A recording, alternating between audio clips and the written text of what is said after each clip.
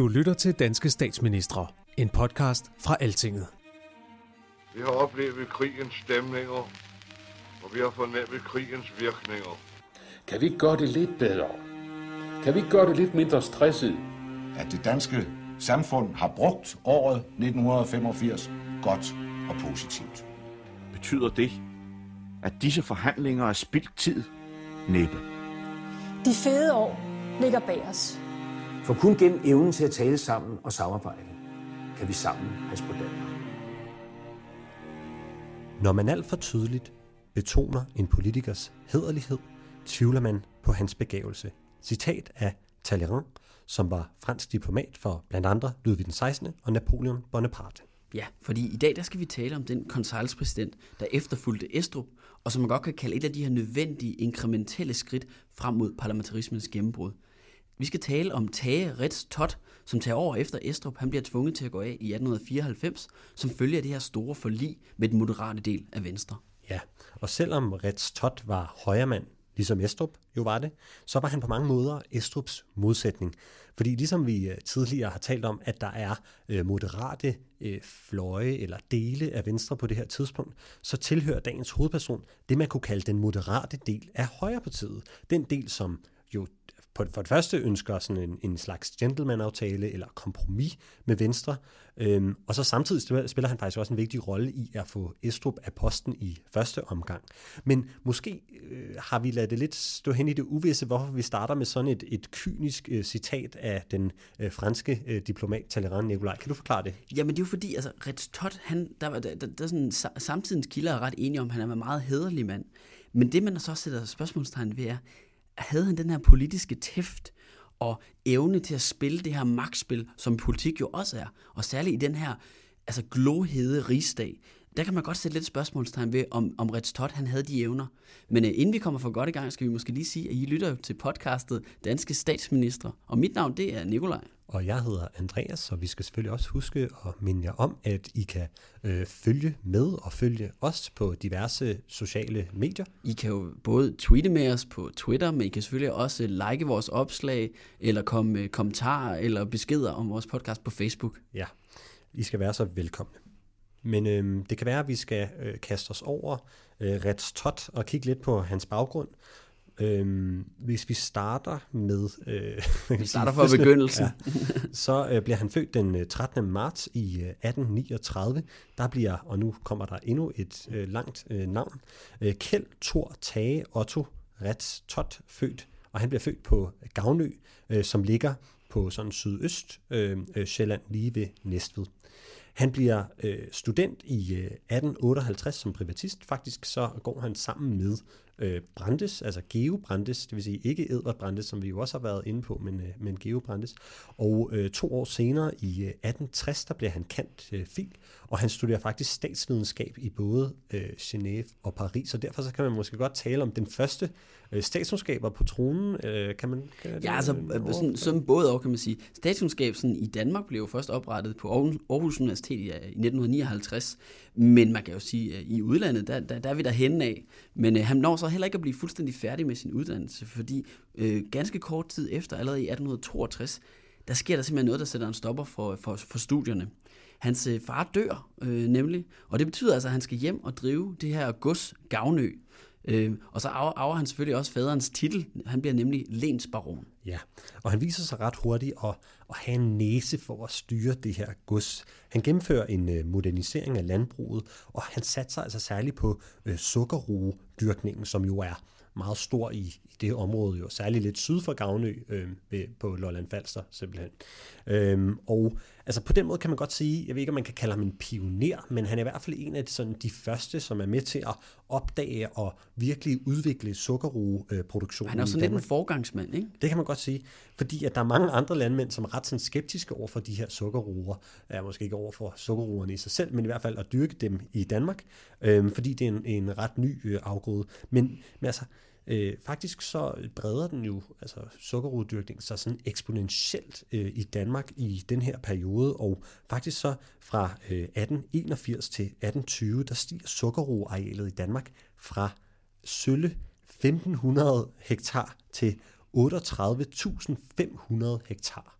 det er ret voldsomt. Ja, må man sige. Det er ret store landområder. Og altså, hvis han er enormt engageret og er ret højt på strå blandt de her sukkerroefabrikanter. Og han er også bestyrelsesmedlem i en lang periode for de danske sukkerfabrikker, som er en af de her virksomheder, som bliver eller som senere fusionerer med, tror jeg det er, med Danisco. Ja. Som vi de fleste af os jo kender. Men udover han så er den her aktive, skal man sige, handels- og landbrugsmand, så er han jo også engageret i sit lokalområde. Han er sognerådsformand i Vejlø Sogn, og senere hen er han også medlem af Præstø Amtsråd fra 1876 til 94. Men en af grundene til, at han også er ret dygtig til at drive det her gods, som vi har været inde på, det er, at han er heller ikke helt så stokkonservativ, som vi så det med Estrup. Hvilket jo selvfølgelig ikke siger så meget, men alligevel. Men lidt har også ret, ikke? Og han repræsenterer den her del af højre, som formår at opbygge sådan, et godt forhold, også til sine egne bønder. Mm. Og han er faktisk ret påvirket af sådan grundtvigianske tanker, og det kan man egentlig godt aflæse på hans politiske virke. Vi har jo talt om, at han var en af de her, som kunne ligesom se nødvendigheden af at tilegne sig lidt mere moderate holdninger.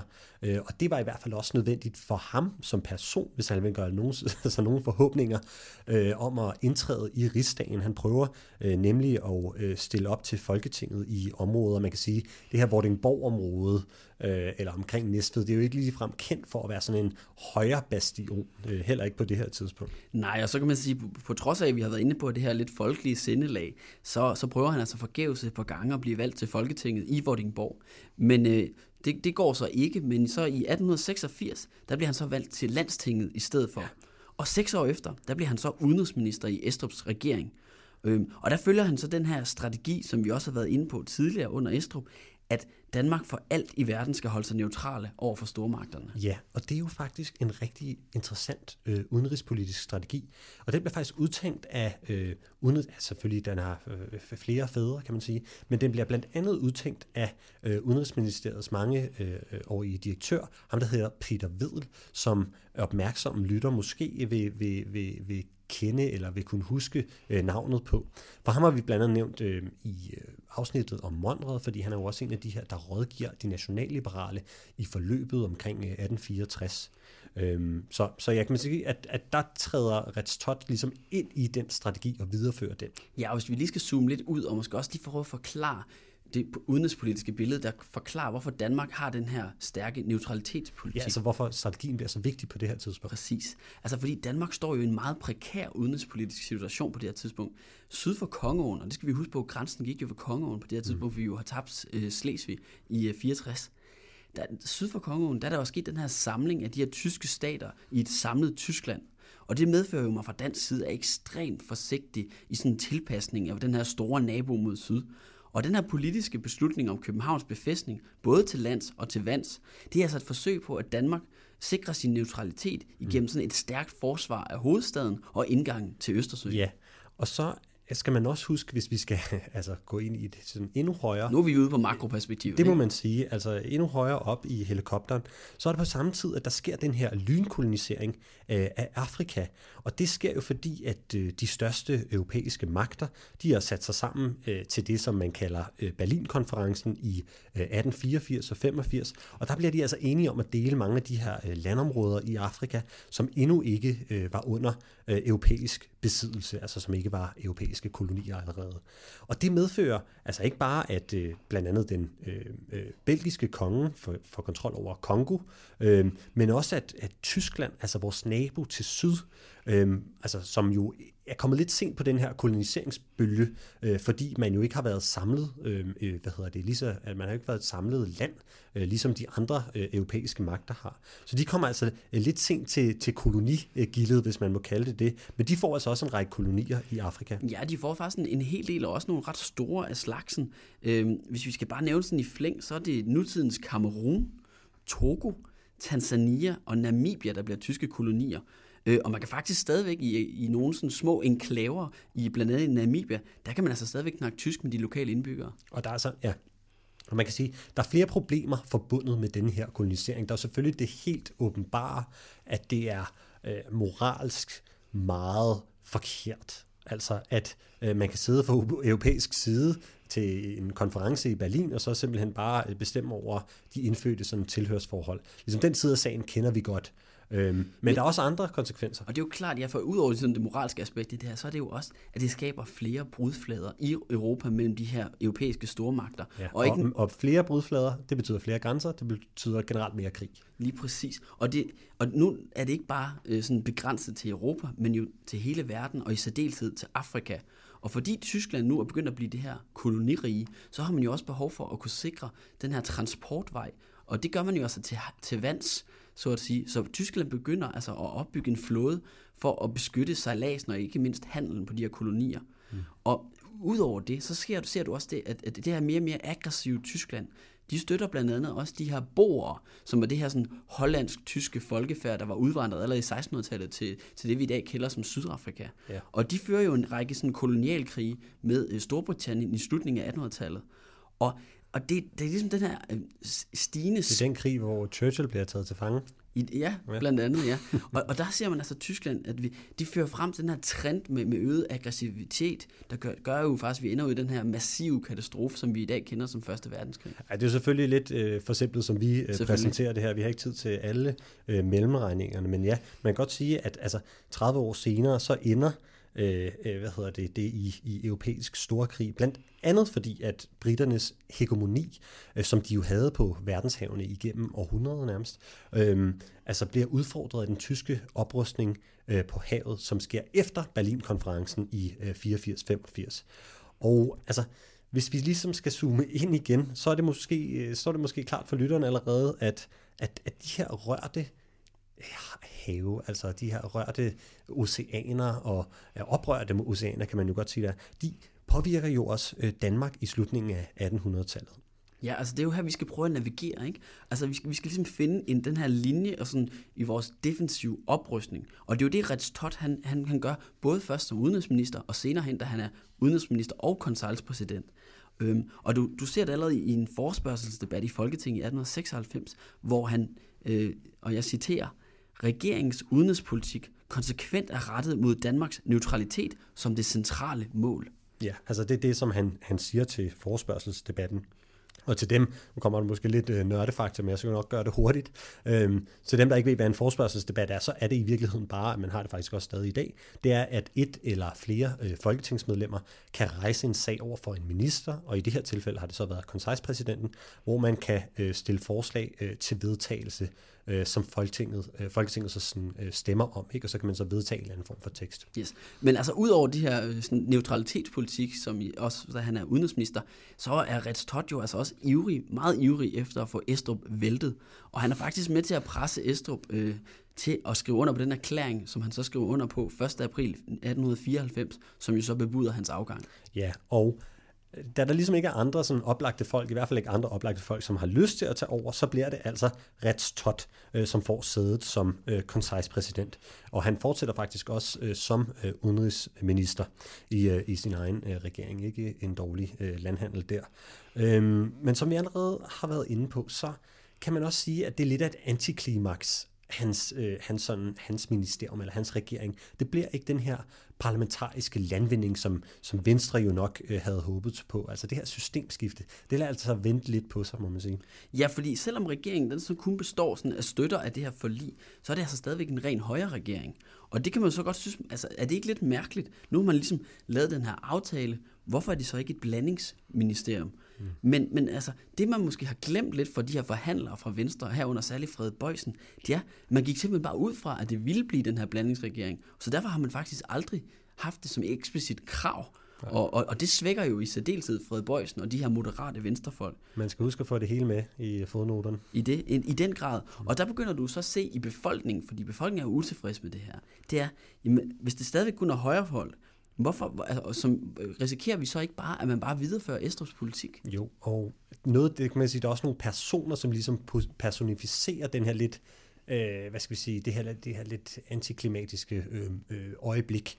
Fordi der er også justitsministeren, ham som har været justitsminister under, Estrup, som hedder Johannes Nellemann. Han bliver faktisk siddende som minister, på trods af forliget. Og det er jo en ren provokation, ikke? Det er det nemlig, fordi at, altså, i kraft af, at han var justitsminister, så er det også ham, der har forsvaret provisorierne. Altså han har forsvaret provisoriernes legalitet, altså deres sådan, lovlighed. Ikke? Altså, og det har han jo så gjort, og det er jo klart, at i og med, at han får lov at blive, så er det jo klart, at det ikke ligner det paradigmeskifte, som man jo havde håbet på, og det er lidt af sådan en slags rød klud i ansigtet på venstregrupperne.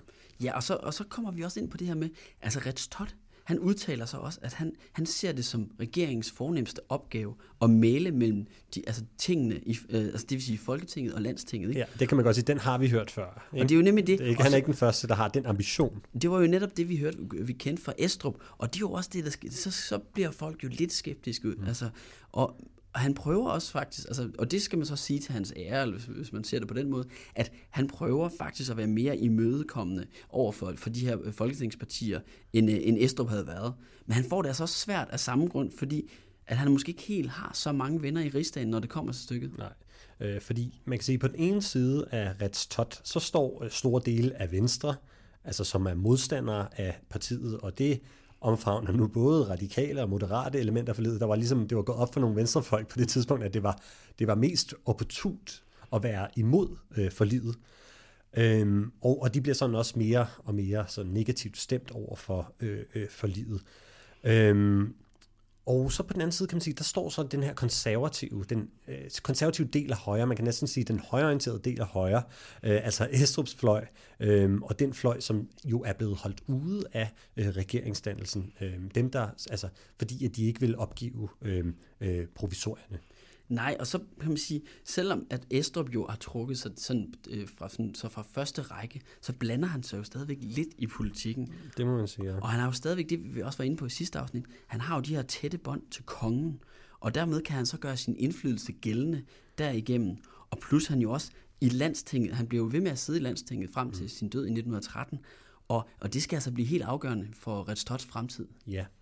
Og som vi kort nævnte i sidste afsnit, så slutter de her venstre fraktioner sig sammen. Altså dem, der var mod forliget, de slutter sig sammen i et samlet parti, som hedder Venstre Reformpartiet. Og det bliver altså ledt meget klogt, må man sige, af ham, der hedder I.C. Christensen, som nu også er formand for Folketingets finansudvalg. Og han er altså skeptisk over for det her forlig. Og han tror, altså han er også lidt defaitistisk, kan man måske også sige, på de andres vegne, dem der har været med til at indgå det i hvert fald. Og han konkluderer også på et tidspunkt, at, og jeg citerer, forfatningskampen undgår vi ikke i længden. Vi behøver ikke at ivre eller jage efter at komme ind i forfatningskampen på ny. Den skal nok melde sig helt af sig selv.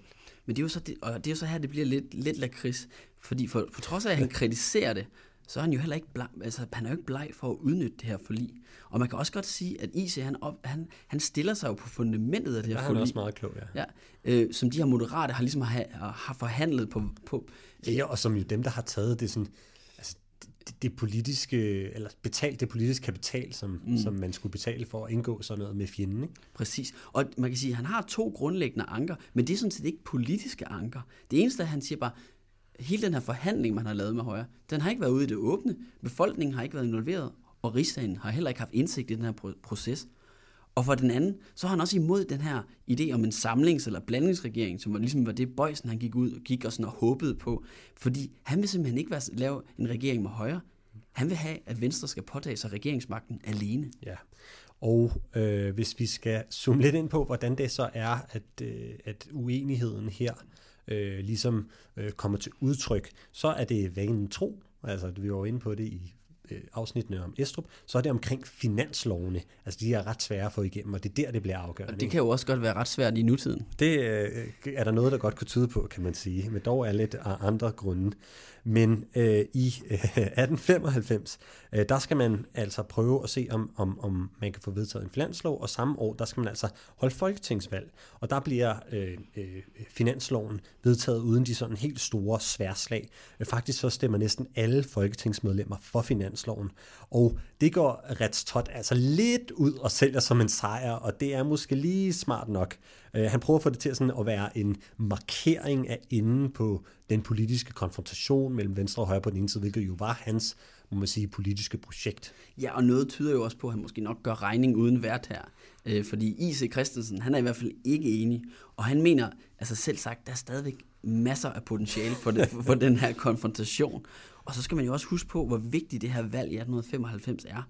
Fordi her, de her forligsmodstandere, som vi har været inde på, som bliver drevet frem af I.C. Christensen, de får altså flertal i Folketinget. Ja. Og samtidig så kommer der jo også ind, og så kommer der jo flere spændende medlemmer ind i Folketinget. Også nogle, vi kommer til at arbejde med i senere afsnit af danske statsminister. Blandt andet ham, der hedder Zahle. Ja.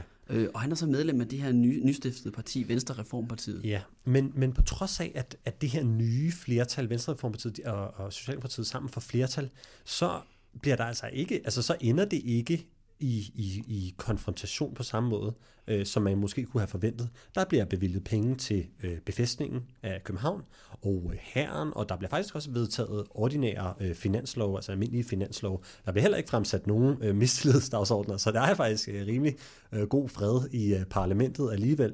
Og det er faktisk tendensen helt frem til 1901, og når jeg siger fred, så passer det jo ikke helt. Men alligevel så står det faktisk i sådan en meget klar kontrast til den her altså kontrære og lidt opildende måde, eller modus operandi, som var Christen Bergs. Og det kan man også sige, på den måde er Christen Berg og I.C. Christensen to meget forskellige politikere. Og man kan også sige, at I.C. på den her måde jo også træder lidt ud af den bergske skygge, hvis man kan tale om det, jo på trods af, at de jo kom fra sådan nogenlunde det samme sådan ideologiske, grundianske ophav. Ja, det ligger jo også lidt i navnet, ikke? Altså Venstre Reformpartiet. Ja, det kan man godt se. Altså man vil reformere, man vil ikke revolutionere. Præcis. Og så må vi også sige, altså det er jo, jeg får næsten ondt af den gamle Frede Bojsen på det her tidspunkt, for de moderate. Han har ligesom, det er en utaknemmelig skæbne, han står overfor. Altså hans moderate venstre, som virkelig har taget de her svære slag for at lave den her aftale med Højre, de bliver jo fuldstændig udskammet. Ja. Og samtidig med, så har du altså I.C. Christensen og ham, der hedder Christoffer Hage, som var sådan lederen af det her mere radikale del af Venstre. Altså, de har jo ikke tænkt sig at bryde med forliget. De har bare tænkt sig at være sure på dem, der så faktisk har lavet det for dem, ikke? Og Bojsen, han er lidt bitter, kan man godt sige. Og han siger på et tidspunkt, at, og jeg citerer, den frugt, som jeg har lagt en hovedvægt på, at de radikale og de nihilistiske skrålhalse på begge fløje var blevet distanceret, den er tilsyneladende forspildt, og en fornuftig politik, støttet af landboerne, er atter sat i stampe, altså. Ja, og han synes, nu havde jeg endelig lavet et fornuftigt forlig med nogen, der også godt kunne se helheden og så videre. Og så er de her skrålhalse, radikale og nihilister, de er så tilbage i tinget med fornyet styrke. Det synes han er lidt træls. Men altså noget tyder også på, måske at de andre også lidt for hellige, fordi en anden, skal vi sige, moderat venstremand, som så faktisk også senere bliver statsminister, nemlig Niels Neergaard, han er også ret kritisk. Han er også en del af det moderate, skal jeg lige. I den, ja, præcis. Men han siger jo, altså, og jeg citerer ham her, han siger, det bliver dog noget lystigt, hvis det ærede medlem, og her mener han så I.C. Christensen, og hans meningsfæller skal have lov til at udnytte forliget, bygge på det i deres politiske arbejde, altså på enhver måde tilegne sig forligets resultater, mens man samtidig i samme åndedræt skal høre ham sige, dette forlig er ingenting. Ja. Altså der er vi lidt inde på det igen. Altså de kan godt leve, og de vil ikke gøre noget anderledes, de vil bare ikke tage den politiske omkostning, det havde. Nej.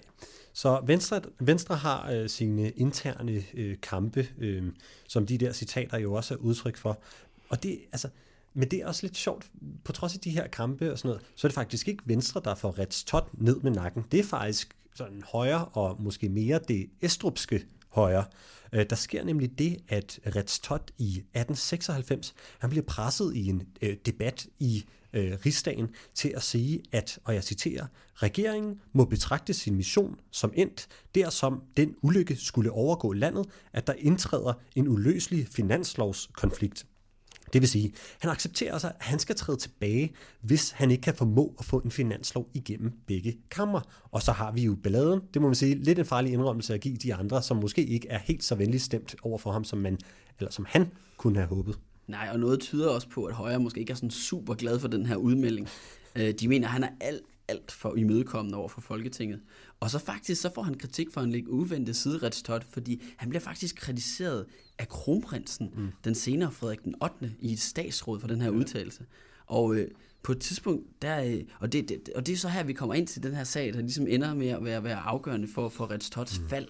Og det er, fordi han skal forhandle den her nedsættelse af en forsvarsbevilling. Ja, det var altså nogle penge, der skulle gives til forsvaret, Det skulle bruges helt konkret på den såkaldte Vestvold, som var en del af Københavns landbefæstning, som blev opført i 1888 til 1892. Og Vestvolden, den strækker sig sådan cirka 13 kilometer og løber vest om København fra Køge Bugt og nordpå til Utterslev Mose. Men det er altså etableringen af den her del af landbefæstningen, som er Vestvolden, som skaber problemer. Ja, fordi Retz Todt, han er jo så, for at imødekomme de her Venstre i Folketinget, der har han så nedsat det her beløb, der skulle afsættes til den her Vestvold.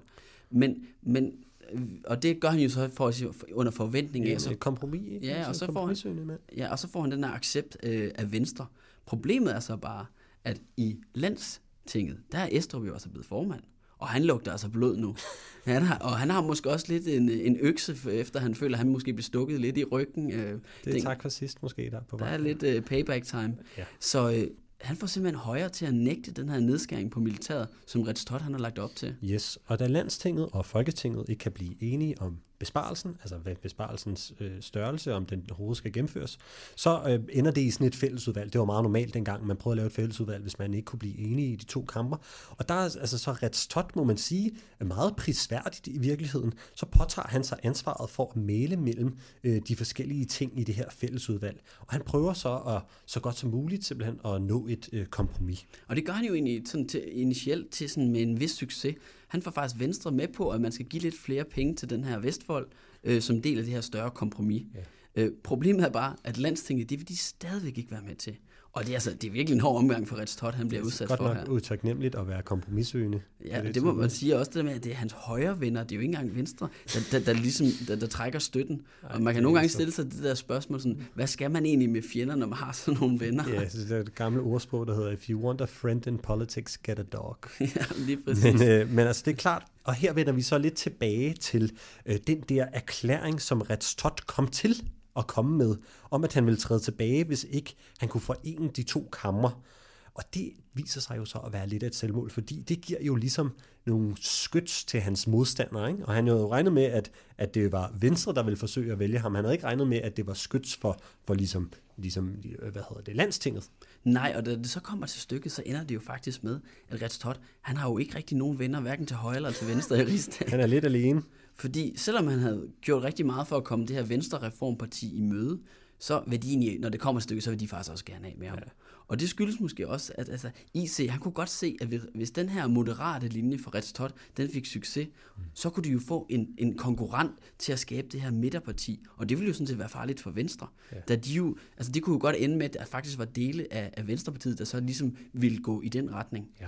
Så helt forladt ene uden venner, så forlader Retz Todt altså posten den 11. maj 1897. Og lidt pudsigt, så er det faktisk altså sådan efter det her spil efter en regeringsleder træder tilbage, så skal man jo finde ud af, hvem der så skal overtage. Og der tilbyder kongen faktisk Estrup posten som konseilspræsident, men det frabeder han sig dog. Men Nikolaj, nu har vi jo nævnt, at Retz Todt han trækker sig uden de store venner, så det kan være, at vi skal kigge lidt på hans sådan eftermæle og ligesom prøve at give ham den her samlede vurdering. Det synes jeg er en god idé. Hvis vi starter sådan med det politiske, så ender Retz Todt jo faktisk med at slutte sig til den her kreds af højremænd, som senere bliver til den såkaldte frikonservative gruppe. Og han fortsætter faktisk i Landstinget i nogle år efterfølgende, og kommer til at spille en vigtig rolle i den her overgangstid i det parlamentariske arbejde i Landstinget under de første venstreministerier efter systemskiftet. Ja, og det siger jo så også lidt om hans ideologiske ophav, som vi var inde på, var sådan meget midtersøgende, at han så nemt kan samarbejde med Venstre efter systemskiftet. Og faktisk så går han så langt som til at anbefale en venstremand til folketingsvalget i 1909 i Vordingborg-kredsen. Og det betyder så også, at han vist ikke rigtig får lov til at stille op igen, eller også så vil han ikke stille op igen for højre til Landstinget. Så der ryger han altså ud. Der må han kaste over sukkerroeproduktionen blandt andet. Ja, og så uddannelse faktisk også, fordi han får også en række tillidshverv efterfølgende. Og måske det mest interessante, det er, at han faktisk bliver forstander på kostskolen Herlufsholm, der ligger ved Næstved. Og den post besidder han faktisk helt ind til sin død i 1923. Og efter sigende, så gør han det faktisk ganske udmærket og får lidt styr på den skrantende økonomi, der havde været på kostskolen. Ja.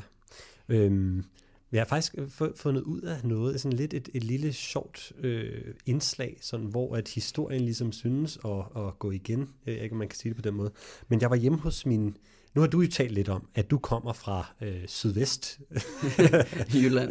Nede ved Esbjerg, Sydvestjyllands svar på Manhattan, eller hvad det var, du kaldte det. Men jeg var hjemme hos min farmor for ikke så lang tid siden, og så jeg sådan et broderi, hvor der blandt andet var broderet sådan noget omkring Gavnø Slot. Og det var Gavnø Slot, det var jo Retstods slot. Det var hans gods, Gavnø. Og det spurgte jeg hende jo så interesseret om. Og så sagde hun faktisk, at, og min familie, skal jeg så lige huske at sige, de kommer også faktisk fra Næstved af. Så altså, vi er sådan også lidt folkelige, lidt ligesom dine venstre, aner, ja.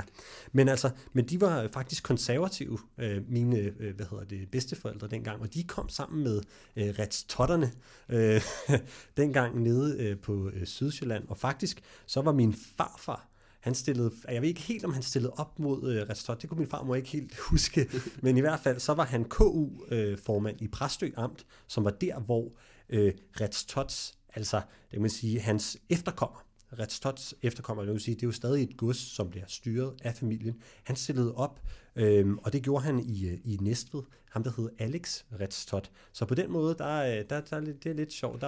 På den måde, der bliver historien også nogle gange personlig, kan man sige. Ja, det kan man sige. Men det var vist også lidt af et sidespor. Det var et fint sidespor, synes jeg. Men hvis vi nu skal begynde sådan at afslutte lidt for i dag, og kigge lidt på eftermælet af Retstot. Altså, jeg må jo sige, jeg har jo en vis veneration sådan for de her... For svendestykker, men også for det samarbejdende folkestyre. Og man må sige, Retstot, han var jo faktisk ret moderat. Han ønskede jo faktisk et samarbejdende folketing og landsting. Og de her store modsætninger, der var mellem de her to partier på det tidspunkt, der forsøger han jo faktisk at bygge bro. Problemet er så bare, at viljen måske nok fra begge sider, den ikke rigtig var der på det her tidspunkt. Ja, og der kan vi måske også vende tilbage til det her Talleyrand-citat, som vi indledte med. Altså på den ene side og spændet mellem sådan, hvor begavet man er, og hvor hæderlig man er. Det ved jeg ikke. Der kan man godt sige, at det er jo et spænd, som definerer man på hver sin måde Estrup og Retstot. Altså, der er jo nogle gange i politik, hvor man kan lide det eller ej, så den her indre svinehund, og den kan jo også være nødvendig. Nogle gange skal den fodres. Ja, og det er jo et prisværdigt sådan evne, at han er den her hæderlige politiker, som ønsker det moderate og sådan at finde løsninger. Men nogle gange, så betyder det jo også, at man stiller sig lidt mellem to stole. Det bliver i hvert fald Retstots undergang, må man sige, at han mangler og ligesom have sikret sig bagud i landstinget og over for den estrupske fløj. Man skal simpelthen altid have styr på baglandet. Det er det, man kan tage som lærer for dette afsnit. Men jeg tror også, at vi er ved at nå til vejs ende, Nikolaj. Ja, det synes jeg. Vi skal sige tak, fordi I lyttede med. Og på genhør.